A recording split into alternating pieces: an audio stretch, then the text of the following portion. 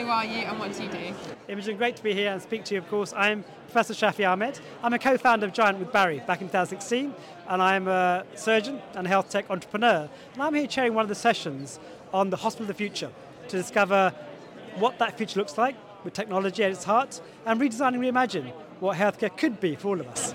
Okay, and so without ruining the talk too much, obviously, what does that look like? What does the future of hospitals look like? Well, I think we think about hospitals as infrastructure, walls, and I think we've got away from that, and the hospital now without walls, being more in the community. Secondary care, hospitals are very expensive. That's where the acute care goes, right? And all the resources from the NHS are taken by those institutions.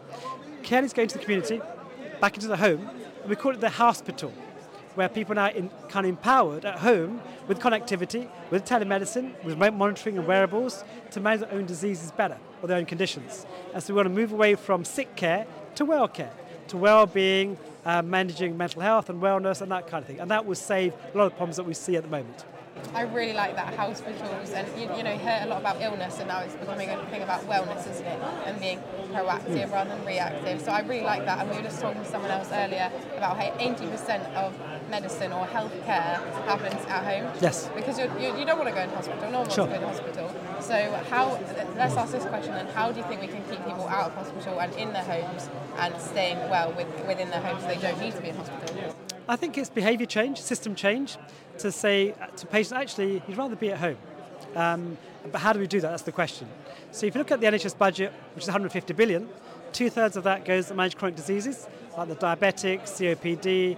And if we manage those better in the community, using smart data, smart technology, to be able to allow them to manage their own illnesses, for example, that's one way. Also maintaining their well-being. We don't spend as much money or resources in maintaining wellness and improve mental health, which is a huge unmet demand. Those are the kind of things I think we need to do, adding technology to the equation to allow people to stay at home for much longer, which means they're more able to work, the economy grows, and also they feel better themselves. So I think there's a huge change and a shift of taking resources from secondary care to primary care and, of course, into social care, and that's the drive for change. I really like that. I think that's really interesting, and talking about having it yourself and sorting things out yourself and being at home. And I was just talking to someone yesterday about being in control of your own data and then making your own decisions. And as a clinician, as a surgeon, and having that background, what do you think about that? Because I think there's probably quite a few problems that can arise with that. If you've got your own data and you make your own decisions and you don't have a scientific background, what are the good and bad things about that? Why is that a good thing over listening to a doctor? That's a really good question. The whole data issue is a big one for the NHS to deal with, about confidentiality, security, privacy, and that's a discussion for another day. It's a long discussion to have. But at the same time, the advantage is that if you own your own data or you have access to the data, like we have the NHS app, it allows you to be more empowered. And we want patients to make decisions for themselves. All right? Not everyone's the same. We talk about the personalised care or precision medicine, and that can only be done if you have good data, accessed by patients to allow them to understand their illness better. It's not just about the technology, it's the behaviour change, it's changing the way they manage their condition and supporting them, both in the community and, of course, secondary care. It's not just one thing. It's changing behaviour, changing management, and the perception of what illness really is and how we manage it better. I really like that. I think that's really important. And as you say, we could talk about this all day. Yeah, There's lots of topics I'd love to discuss with you further. But as someone who's helped out with the Giant event, what is your last bit of advice to help people? Why should people come to events like this? Why is this so important?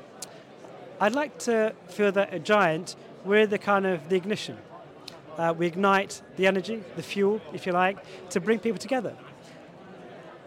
In healthcare, we need people to come together and to collaborate. Whether it's a junior doctor, a nurse, a paramedic, whether it's a med tech company, whether it's a huge conglomerate, for example, they need to come together to redesign and reimagine their healthcare system. It means having startups at the early part of their journey, helping them scale into the NHS. So it's providing the interest and the flame, if you like, to allow people to think differently and to bring them to the same table, as we all have a common passion to improve the care of our patients. Yes, that's what I've noticed being here. There's very much a joint passion. People really, really want to start helping people get healthier and stay healthier. So thank you for talking to us today. I hope you have a good rest of the event. Thank you, Imogen. Thank you for coming and attending.